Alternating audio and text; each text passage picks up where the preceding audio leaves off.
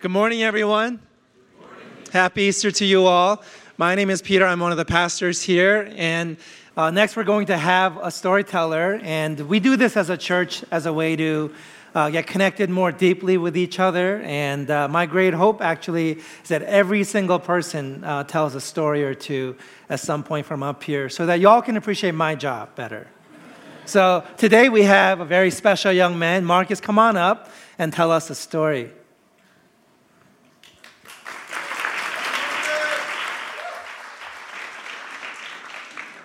For the record, Peter, we already appreciate what you do. We just don't like telling you. He has risen! I always wanted to do that.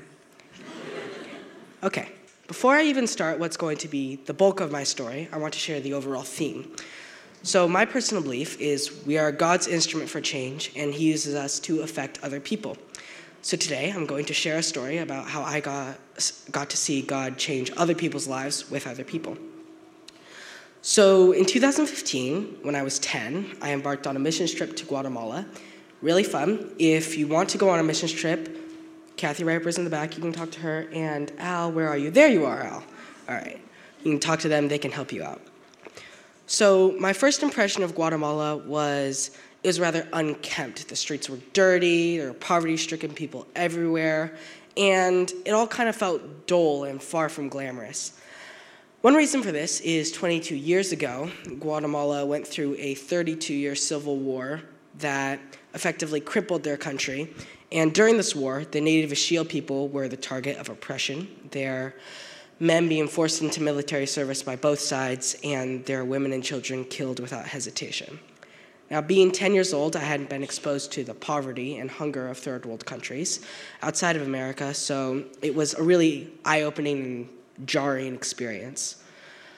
Life in Guatemala is extremely tough. An example of something that stood out to me was when my dad and I were walking back from the NFE school in Naba, and we happened upon a dog eating another dog's jaw.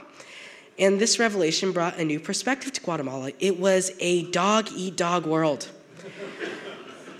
I realized pretty quickly that I wouldn't last a week in Guatemala. One of the most prominent reasons being I am a terrible bargainer, and most common business in Guatemala relies on bargaining.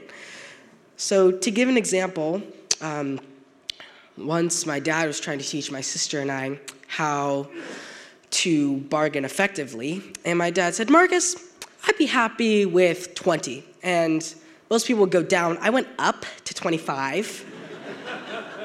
And when my dad asked me why, I said, "Well, Dad, you said you'd be happy with 20, so you'd be a lot happier with 25, right?" In short, my bargaining skills are suboptimal. But as I progressed through this experience, I learned more about another country, another culture, and the challenges people can face in regions without access to wealth and comfort, like America, and it has helped me form a greater connection with my sense of empathy and helped me check my ego, which my family can attest can be rather large at times. But on the same trip, the Guatemalans we'd reached out to were getting the title for their land, which, to give some context onto why that's so important, is after years of getting nothing for their hard work and being treated as second-class citizens, they were finally getting something back, ownership of their own property. To see the impact that had on them was absolutely revelatory for me, and it made me consider, how does God use me for change? And I'm still trying to answer that question. Now, I'm not saying I got back from Guatemala and I was just like, you get a land deed, and you get a land deed, and you get a land deed. But it made me more aware of the suffering and pain around me and made me consider the repercussions of my own actions. Guatemala made me a better person. And this week, I want to challenge you to consider the changes you're having on the people around you, from your best friend to total strangers, and think about how God is using you as his instrument for change. Thank you for listening to my story.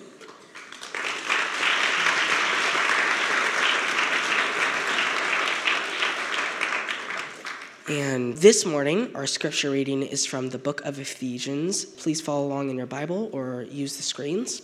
I'll be reading verses 1 through 18 and 1 through 10 from Ephesians chapters 1 and 2 in the New American Standard Bible. I pray that the eyes of your heart may be enlightened, so that you will know what is the hope of his calling, what are the riches of his glory, of his inheritance in the saints, and what is the surpassing greatness of his power towards us who believe. These are in accordance with the working of the strength of his might, which he brought about in Christ when he raised him from the dead and seated him at his right hand in the heavenly places, far above all rule and authority and power and dominion, and every name that is named, not only in this age, but also in the one to come. And he put all things in subjection under his feet, and gave him as head over all things to the church, which in his body, the fullness of him who fills all in all. And you were dead in the trespasses and sins in which you formerly walked according to the course of this world, according to the prince of the power of the air, of the spirit that is now working in the sons of disobedience. Among them we too all formerly lived in the lusts of our flesh, indulging in the desires of the flesh and of the mind, and were by nature children of wrath, even in the rest. But God, being rich in mercy, because of his great love with which he loved us, even when we were dead in our transgressions, and made us alive together with Christ, and raised us up with him, and seated us with him in the heavenly places in Jesus Christ, so that in the ages to come he might show the surpassing riches of his grace and the kindness towards us in Jesus Christ. For by grace you have been saved through faith, and that not of yourselves, it is the gift of God, not as a result of works, so that no one may boast. For we are his workmanship, created in Christ Jesus for good works, which God prepared beforehand so that we might walk with him. The word of the Lord.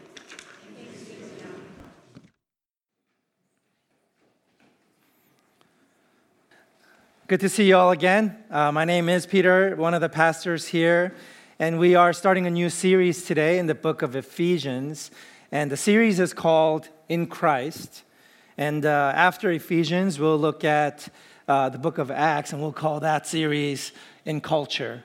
Today, we want to talk about the Requisite Christ. I want to ask the question, is Jesus really necessary? Is he somebody sort of nice, and he represents good things? He's a good guy, but is he necessary? And the Bible seems to say so, that his life was necessary, that his death was necessary. It was necessary that the Son of Man should die. And it was necessary that God should be raised from the dead. And I want to sort of hover over this idea of the resurrection a little bit today. I'm not sure what you've observed about life around you, but for me, I see this cycle play out everywhere. The cycle of life, death, and resurrection.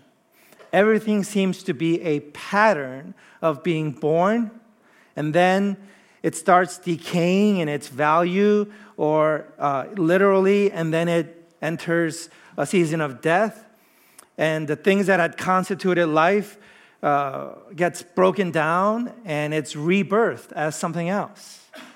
I see this pattern everywhere, and I also not only see it everywhere, but I see that it's necessary, that everything needs to live, and everything needs to die, and everything is sort of crying out to be born again.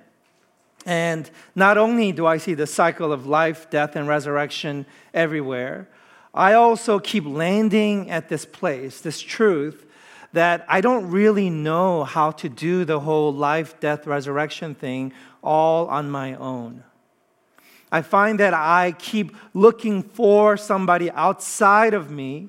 In fact, something, a force that's outside of the systems to which I belong altogether. I want somebody from outside the system to intervene and help me do the life, death, and resurrection cycle. And the person I keep landing at is this person that the Bible names as Jesus, who is the Christ. And that's really what Christians believe. Christians believe that this world is engaged in this cycle that it can't break itself out of.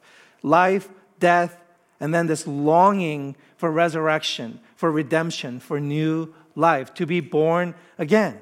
And whether you are a spiritual person, a Christian, a churchgoer, an atheist, it doesn't matter who you are or what labels you wear, I think you see this pattern everywhere. And I think you know you need help with this pattern. And I keep coming to this place where I conclude the only one reliable, trustworthy, competent, able to help me through this cycle is Jesus, who is the Christ. Okay, here's a random and kind of small example. This was just yesterday. It was a beautiful day yesterday. Amen? We will take those as early or as often as they will come. And I'm Asian, and my wife is Asian. My kids are Asian. And so we did the Asian thing. We went to go see the cherry blossoms at UW. How many of you have gone to UW to take pictures or see the cherry blossoms? What percentage, according to your eyes, were Asian over there?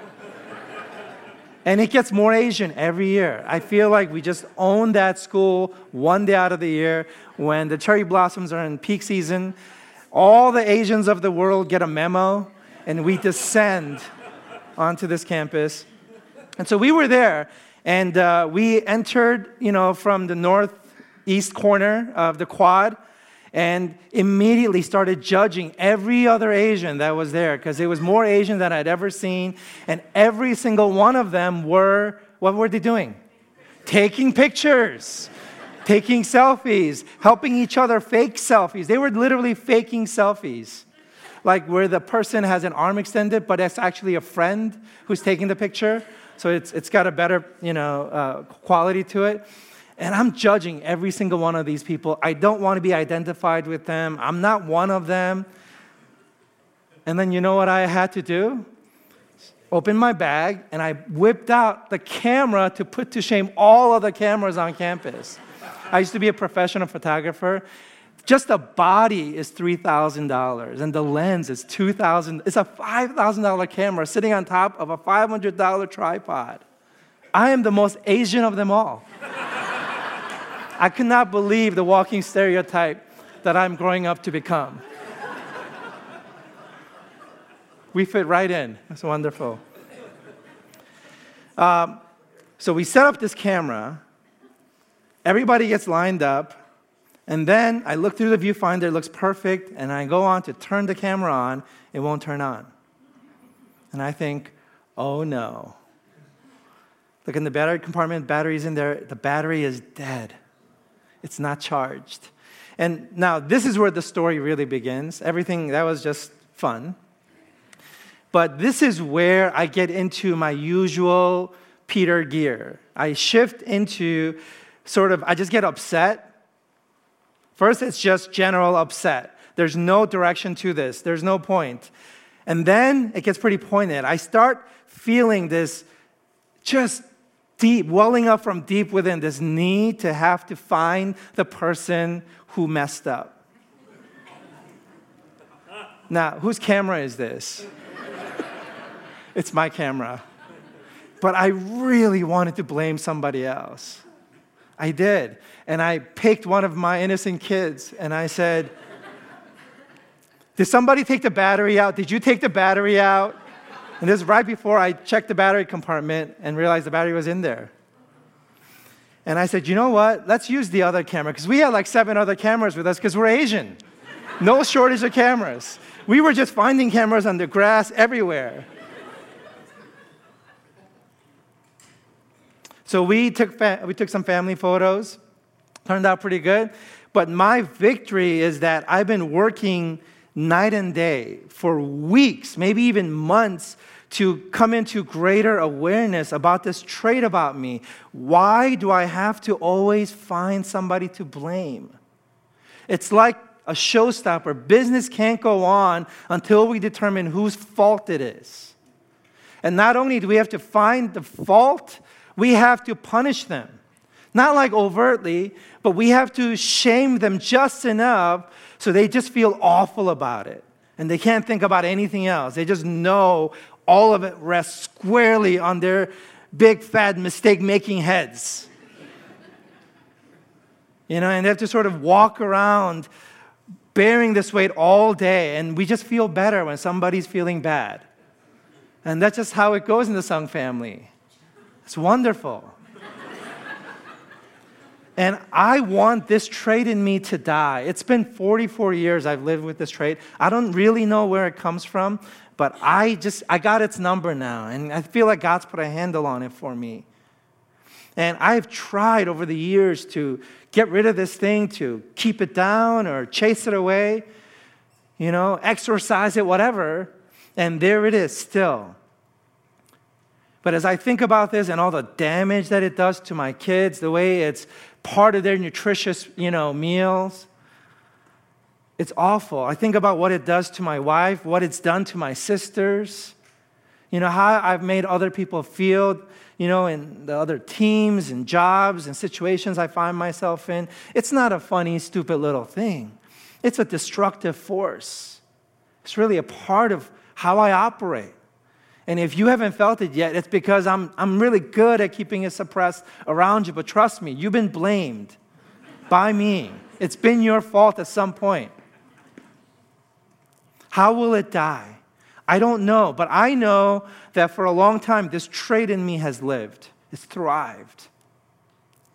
And now it's time for it to die. It needs to go away. The world will not suffer any harm if I stop blaming people. The latest thing I read this week about this trait was, if you like something or if you don't like something, who cares?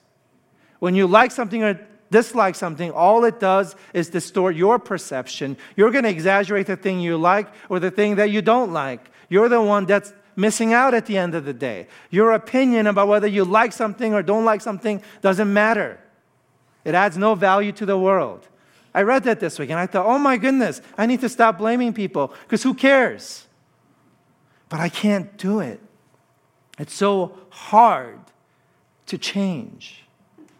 It's even harder for others to try to get me to change.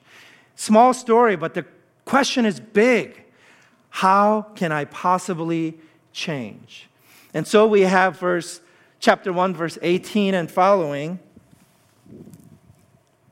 Let me read this for us again. It says this: I pray that the eyes of your heart may be enlightened, so that you will know what is the hope of his calling. What are the riches of the glory of his inheritance in the saints? And what is the surpassing greatness of his power toward us who believe? These are in accordance with the working of the strength of his might, which he brought about in Christ, when he raised him from the dead and seated him at his right hand in the heavenly places, far above all rule and authority and power and dominion and every name that is named, not only in this age, but also in the one to come. And he put all things in subjection under his feet and gave him as head over all things to the church, which is his body, the fullness of him who fills all in all. A lot of big words here and run-on sentences, but the basic gist is Christ and Christ alone. This is the Christian faith. Christ alone has the power, the authority to die with us, to help us to die, and he alone has the power to raise us up from death into new life. It's not some Easter miracle we're talking about only. We're talking about a general pattern of the universe. All of our known universe runs in this pattern of life, death, and resurrection. And Jesus, the Bible says, is the lone authority over this cycle. He alone is God who died and lives again, and therefore is able to show us how to die and how to live again. And I don't want to believe this, but I see this pattern and I see that I need somebody from outside of the system, somebody who's not like me, but who has been through everything I have been through to help me. This is the conclusion I land on. This is my favorite non-biblical quote on the reality of the pattern of life, death, and resurrection. I shared it about 2 years ago. I want to share it with you again. It says this, Mike McHargue: in the beginning, there was a rapid expansion of a singularity. 380,000 years later, there was light. And when there was light, there was hydrogen and helium, and they were stable, fundamental forces of physics which worked together to birth the first stars. And those stars lived for hundreds of millions of years before they died and exploded and spread their essence across the sky into clouds of heavier dust than those that existed before. The forces of physics worked together once again to craft new stars, now tightly packed into the first galaxies, and the cycle repeated. That cycle had to happen several times before we could have planets. Planets could only exist because a few generations of stars died and were reborn. And it was from that process that this planet that we live on was allowed to exist. And this planet we live on is covered with a film of life unlike anything we've seen in the universe. That life is fed by a process where carbon from the air and minerals from the soil are attached together with the energy of photons through photosynthesis. So everything on this planet lives by the constant sacrifice and dying of the nearest star. Every single blade of grass, every tree, every bush on this planet is a resurrection of the sun's energy, and I exist because I steal that energy by consuming other things that have died. That dead matter literally returns to life in my body through my metabolism, and one day I will die, and a lot of my atoms will go right back to being alive in something else. One day our sun will explode and spread its guts and its essence across the sky, and then will form new planets and new stars. Resurrection is the pattern of the physical reality we see today. Resurrection is the language of creation. Death, burial, and renewal is the way that change occurs. And so, do I find it that incredulous that somehow the source of all left his signature on our civilization through resurrection? You understand, if the pattern is life, death, and resurrection in our physical, material universe, that by this pattern you and I exist, that this pattern is going on billions of times right this second in our bodies, in our solar system, in the known galaxies. Everything we know as reality and existence lives by this pattern of life, death, and resurrection. And it begs the question, why? Who authored this process? Why must it be so? It's because we have a creator. We're all part of a much larger, more fundamental narrative. That is the narrative, the story of God himself. God gave birth to us. And his story is to save us through life, death, and resurrection. Is it weird that he himself would undergo life, death, and resurrection as a way to save us? I personally have come to land on the truth that I need Christ, the author of life, death, and resurrection, in my life for me to undergo this pattern again and again and again, because I see the necessity of it. And the question to you today is, do you have somebody who will help you, who will empower you, who will take you through this process of life, death, and resurrection? And if you don't, I submit to you that this person is the Christ. And today's your opportunity to say, yes, I would like to have this person in my life to help me through life, death, and resurrection. Jesus asked his disciples this question, will you go away or will you stay with me? And the disciples answered, Lord, to whom shall we go? You alone have the words of eternal life. And so they remained with Christ. The gospel is simply this: everything in life goes through a pattern of life, death, and resurrection. And the death energy that we feel in life is that this pattern is not staying the same, but it's spiraling downwards towards chaos and decay. unless we have intervention of energy from outside of our system, something we call love, the power of God. When God intervenes, we go through the same pattern of life, death, and resurrection, but this time we spiral upwards.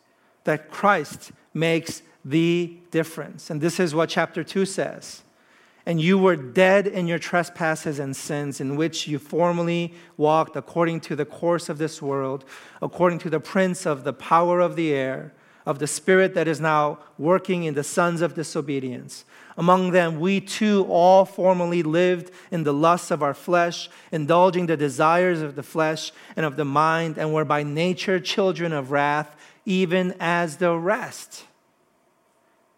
But then verse 4, but God, being rich in mercy, because of his great love with which he loved us, even when we were dead in our transgressions, made us alive together with Christ. By grace you have been saved, and raised us up with him and seated us with him in the heavenly places in Christ Jesus, so that in the ages to come he might show the surpassing riches of his grace and kindness toward us in Christ Jesus.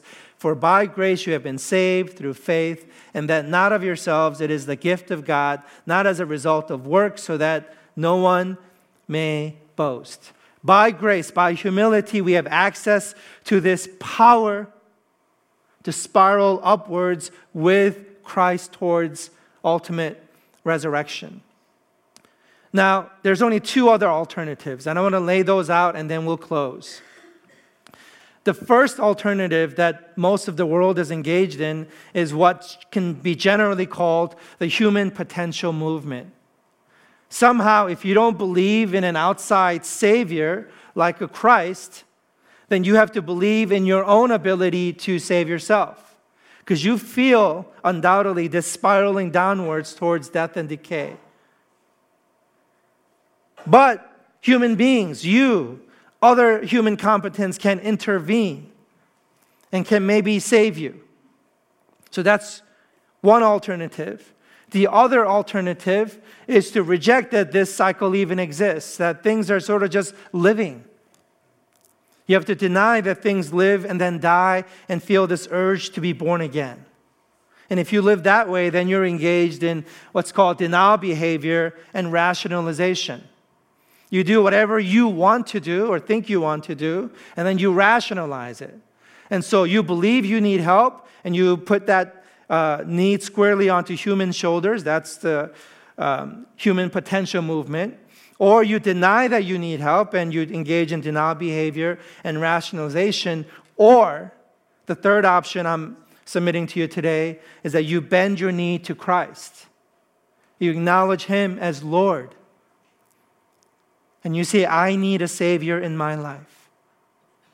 I think those are our only three human options. We all live in one of these three. There is no other choice. This is the way every single human being must live. Believe in yourself, be in denial about yourself, or bend your knee to Christ. What will you choose this day? I'm in the middle of reading these two really powerful books in my experience. Both of them written by secular people. They're not believers. One is Steven Pinker. Some of you know he's a famous guy. He wrote a book, a very thick book, called The Better Angels of Our Nature. And it's a history of violence in human history. How has violence sort of progressed over the years? And he says it's just horrible. We start out by nature being violent. And it just gets worse and worse and worse. We have just no ability to afford dignity to human life. We just don't get it, Except, he says, in this one period when history sort of pivoted and violence started decreasing. As a secular historian, you know what he acknowledges? That this historical pivot is when Jesus came. It's so interesting for me to read about this. I mean, just talk about Resurrection Day. Jesus is raised from the dead on the third day. Who were Jesus' first witnesses? It was women. They were the first messengers and missionaries. They were told, go tell Peter and the disciples what you have seen. Well, how about we go back a little bit further? Who were the ones who remained faithful and stayed with Christ? It was women. All the men had scattered and fled. Now, it's amazing that it was women who stayed with Christ. It was women who witnessed Christ. But it's more amazing that the writers of the Gospels felt this was so true, they left it in the story, even though it really discredited the whole movement because women were considered property. Their testimony was invalid in court. They never testified in court. This was not a thing. Women were not seen as equals by any stretch of the imagination. Women were not even deemed worthy of love. And so you didn't have sort of women you loved. You had other things you loved, but women were a necessary evil. You just needed them to have babies. This is the history of women in our world until Christ came. And then he lifts women up and says, you shall be my witnesses. You shall be my faithful ones. You shall be my missionaries.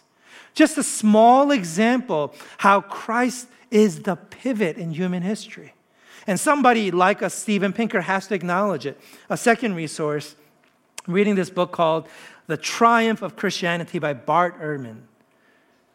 Recognized, awarded historian at North Carolina. And Terry Gross of Fresh Air, NPR, was interviewing Bart Ehrman. And her first question was, Bart, you're not a Christian, you're an agnostic. Why would you title this book The Triumph of Christianity? It makes it sound like you're a Christian and you're sort of voting for Jesus here. And he says, well, I know I'm an agnostic, but I'm also a historian. And as far as a historian can tell, Jesus wins. He won because the pivot in the trajectory of history came with Christ. And he acknowledges this in his secular history book. Now, I read things like that, and it lends credibility to the reality and the necessity of Christ in this world. I don't want to have lived in a world before Christ, and I'm glad I live here today. Maybe I don't acknowledge him. Maybe I don't acknowledge his resurrection. And sometimes I have doubts about the particularities of the way the story is presented. But really, if I look at history, I sit in a seat of privilege because of Christ, because with him, his kingdom came. All of us today are enjoying a better life, and we're all headed in this bend towards Christ in the arc of history. So I want to tell you, Christ has risen. I know this because I can't live on my own, and yet I live. So today, who and what will you put your faith in? Where do you think the pivot of your personal story will be? I personally think it's going to be Christ in our history of our world and in the story of your life. Amen.